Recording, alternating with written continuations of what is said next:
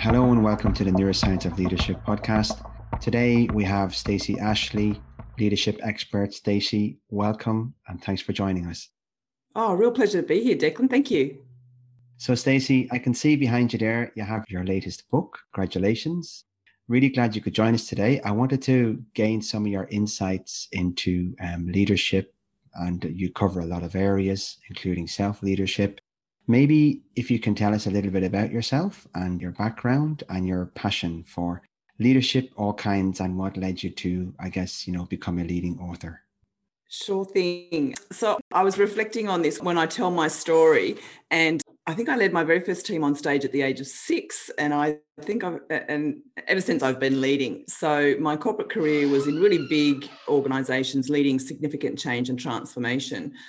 And what I recognised during that time was that I probably learnt more from my dad about leadership than I did about the people that I was working with. And I sort of got to a point where I was like, well, where do I look to get that insight into how to actually elevate my own leadership? And so that really is what led me to start my practice about 15 years ago, to help the creation and development of more leaders, because I feel like there's just not enough being done to support leaders as they develop through their careers and through the different levels of leadership. It's just sort of assumed that people will figure it out, and I think that's a little unfair and unreasonable. Yeah. So the world needs more leaders, so let's give them the things, the equipment and the tools and the ideas and the strategies that will help them to be really successful as leaders and effective as leaders, because, we need more of it.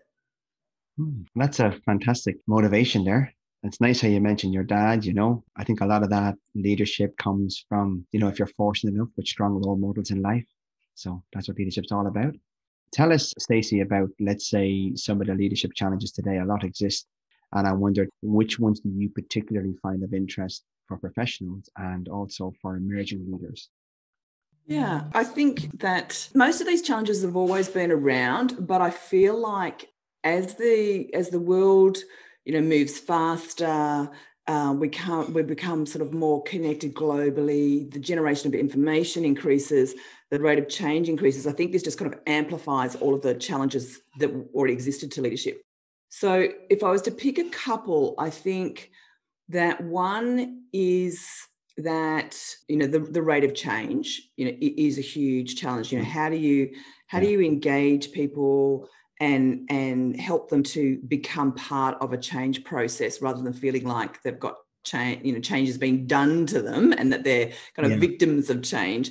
And I think so. The challenge for leaders, I think, is to move away from we've got a change or we've got a transformation, and we use all this language around it, and it's sort of like a finite thing. We'll start here and we'll finish there.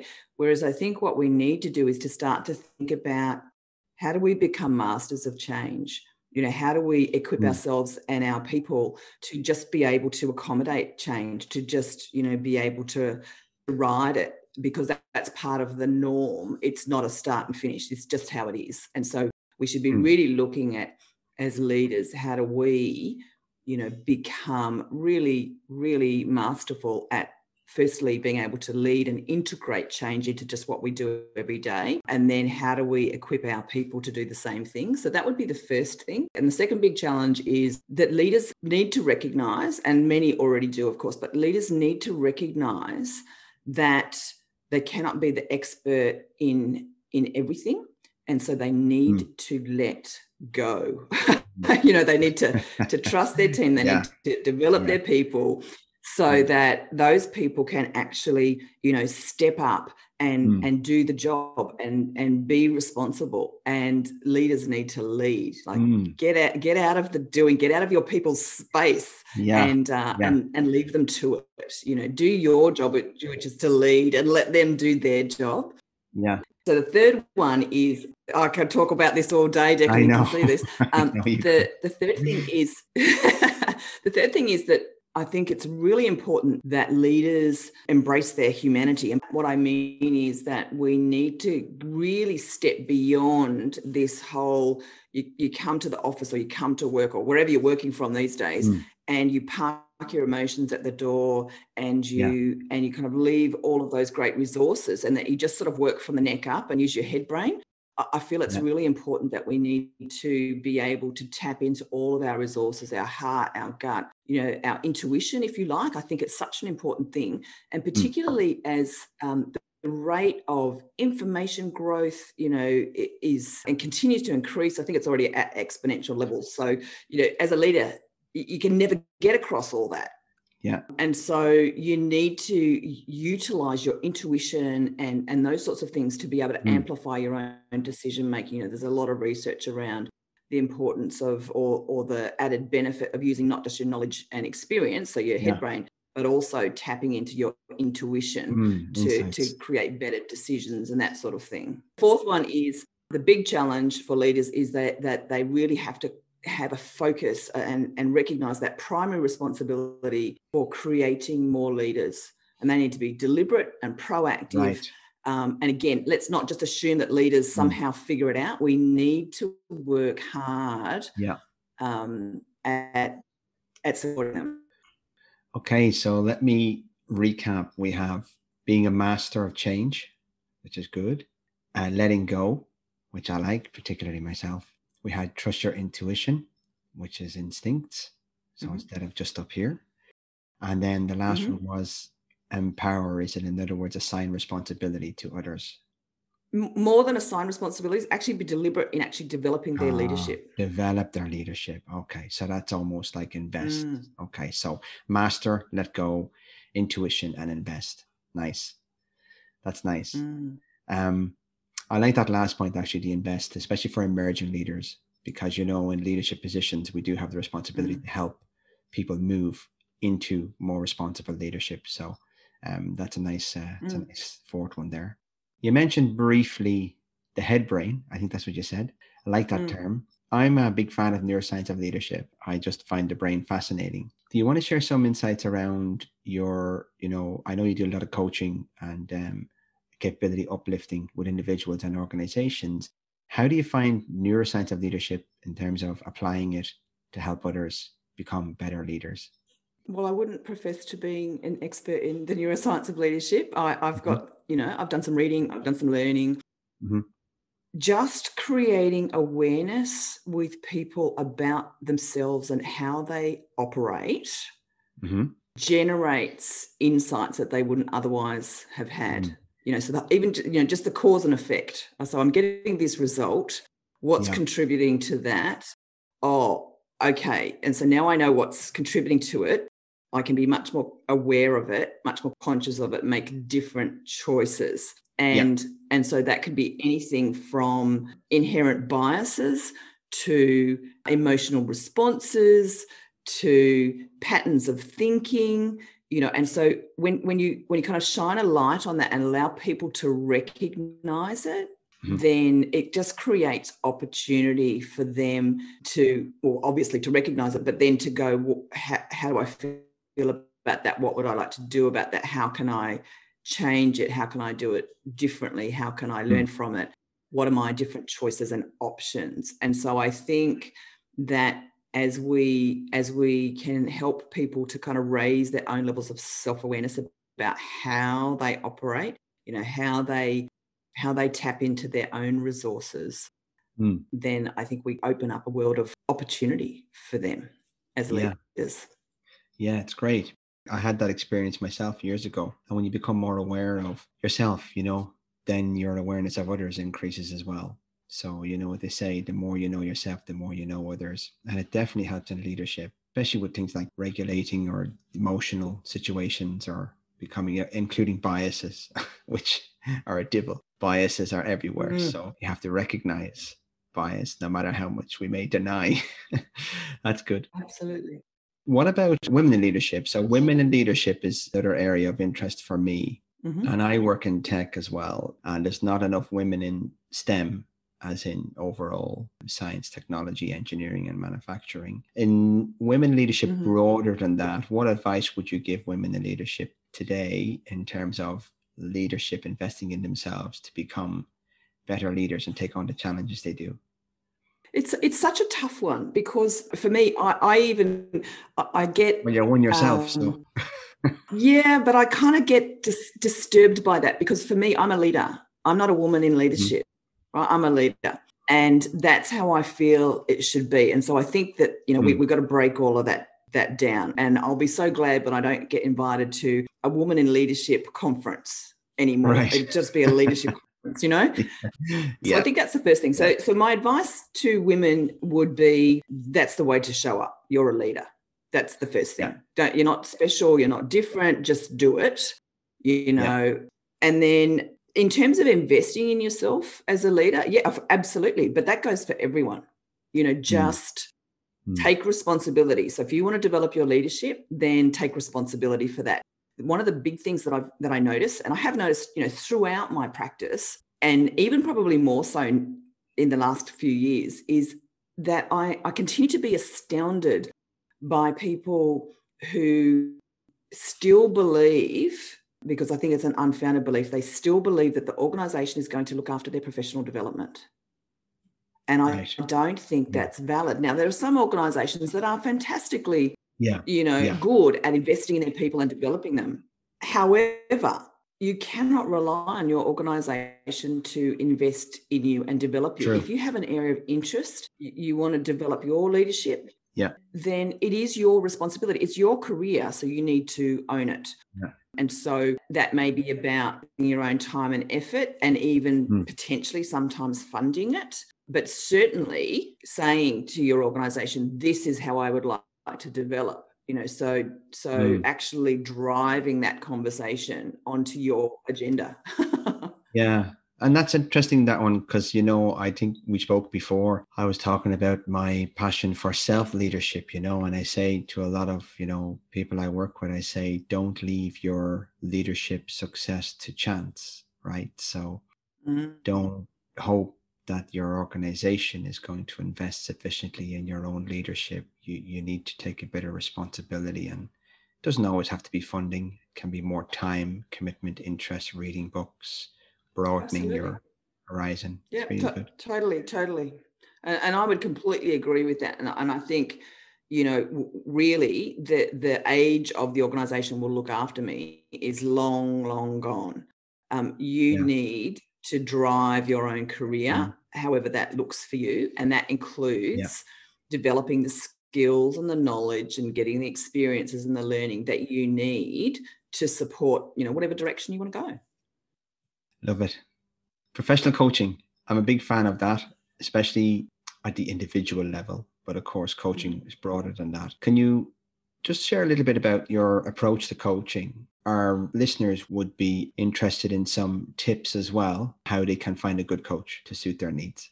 So my approach to coaching, gosh, that's such a big question. I'm not even Yeah. sure I know how to answer it, Declan. So do you come in with weights and ropes and say, let's start doing the hard yakka, the hard work, and Yeah, I'm I just think so.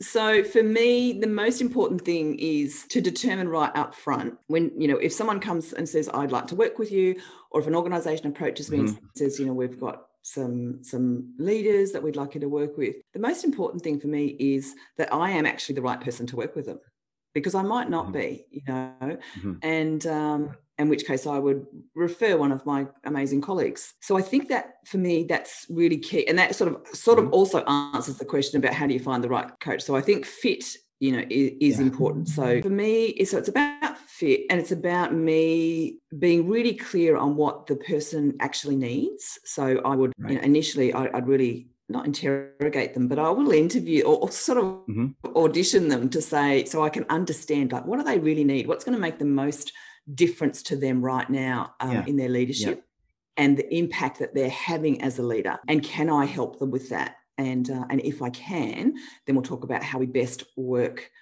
together. And so it's all about their agenda. It's about what's important to them. And then we'll figure out, how long do we work together and what specific areas we will then focus on based on, what's come out of those initial meetings.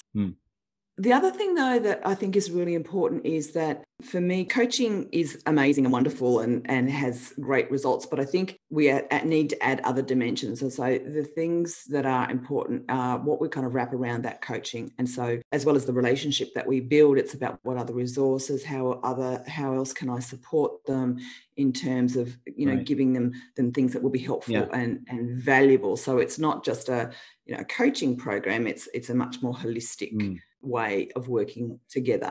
And I guess my approach when we're having a coaching conversation is I would probably describe myself, although I'm very trained as a coach, I would say that my approach is fairly intuitive. And so it's taking a lot from what the coachee is offering me to figure out where do we go next in the conversation or the process. Yeah. In terms of how do you find the right coach for you? Well, I think there's lots of things. The first thing for me is the fit. But other things that you might want to consider is, does this person have the kind of experience in coaching the space that you're operating in? And when I say space, it's not necessarily about the industry. It's more about what are you endeavoring to achieve or do or focus on? Have they got experience in that? It might be, does your coach actually have coach training? For some people that matters. For some people, it doesn't. Are they a qualified coach? Are they a credentialed coach? Do they work to a code of ethics? What other kind of support do they offer? How long do we work together? What happens if we don't get along? which sometimes rarely, but sometimes happens. Yeah. Maybe we're not such a good match after all, and it takes us a few conversations to figure that out. What are the options then? I think like anything, there's a few factors. One is expectations. So what do I expect to get from this?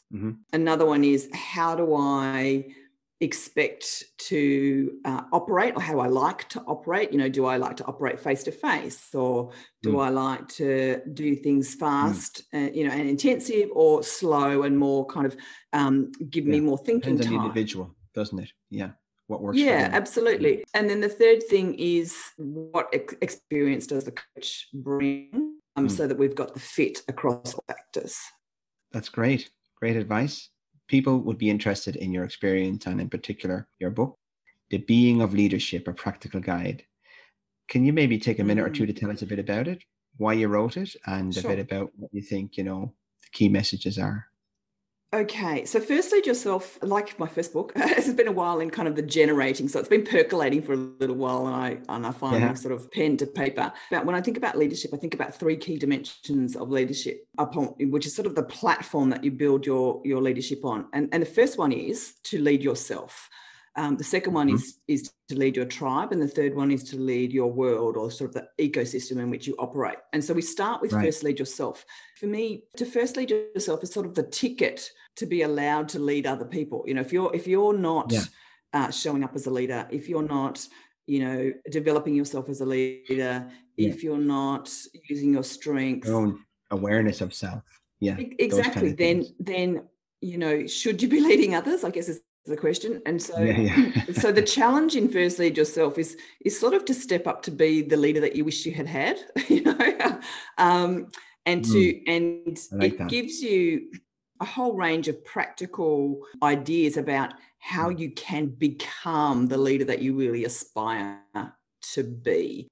And in that process, it is a becoming. So it is a being of leadership. It's not just knowing about leadership. It's not just taking some leadership actions. It's actually stepping into the space and owning your leadership and showing up, and being, a leader. So it is how you think, it's how you feel, it's all of those things. And so in the process of doing that, you start to obviously become that leader, but also it starts to, as I said, get you the ticket to the bigger game of being able to lead and inspire and influence and impact the people around you, because already by just working on your own leadership, you're starting to role model leadership. You are starting to show other people what leadership actually looks like. And so just through that cascade, you're starting to actually develop other leaders. And so First Lead Yourself is about doing, kind of three things. The first one is to face up. So hold the mirror up and have a good look at your leadership. And there'll be some things that you go, wow, that's amazing. and some things that you'll go, yeah, that's not so amazing. So that's the first part. Yeah. Okay, so that's an honest look at yourself. Yeah. Take an honest look at yourself. And it doesn't matter what you see. It's just about recognizing where you are, because then that gives you a basis to move forward. The second part of the approach is then to show up. So knowing all of that, to actually show up at your best as you are at the moment. Yeah. No, yes, you can still have areas of development, but show up present, self-directed, that sort of thing right now, every single day. The third thing is to step up, and that's where you grow your leadership, knowing where you are, and you're showing up every day, but where do you want to grow and develop? And so those are the sort of the three prongs, I guess, of how to actually first lead yourself. Easy to remember, though. I think they're easy to remember. So face up, show up, step up. Yeah. Yeah. And so the book really just talks you through and gives, I think one of the things that I'm able to do is to take really complex sort of ideas and turn them into really simple strategies that people can implement quite easily. And so that's what this book is about. It's not about just having big theoretical ideas, but to actually go, you could do it this way, or you could do it this way, or you could do it this way. So people have got practical things that they can actually put into action in terms of, becoming the leader they want to be straight away.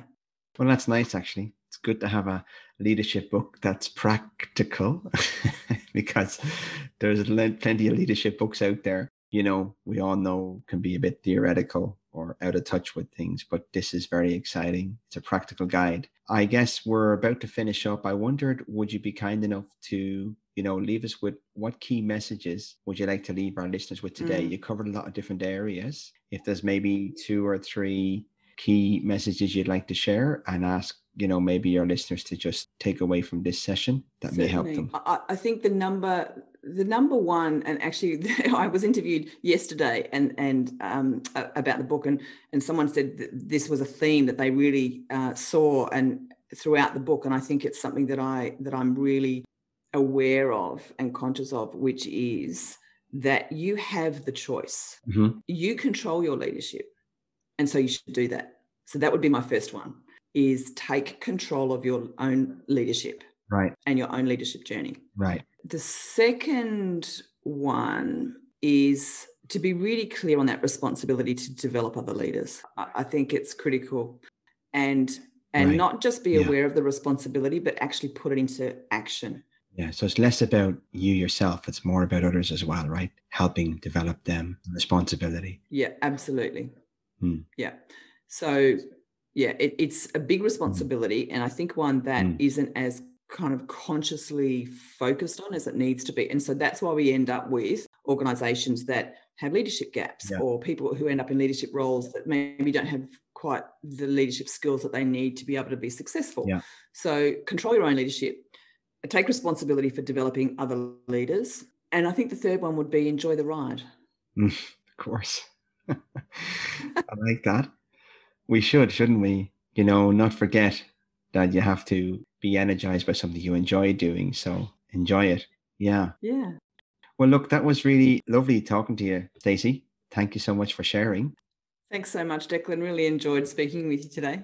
It's been really enjoyable listening to you. I look forward to reading your book. Thanks very much. And thanks to our listeners. If you enjoyed this podcast, then please feel free to share with your friends and colleagues. And if you'd like to learn more about the exciting topic of neuroscience of leadership, then please visit our website at yellowmaze.ie. I'm also always looking for speakers. If you're interested in sharing your insights and you'd like to be a guest on one of my podcasts, then please email me on declan@yellowmaze.ie. Thanks again for listening.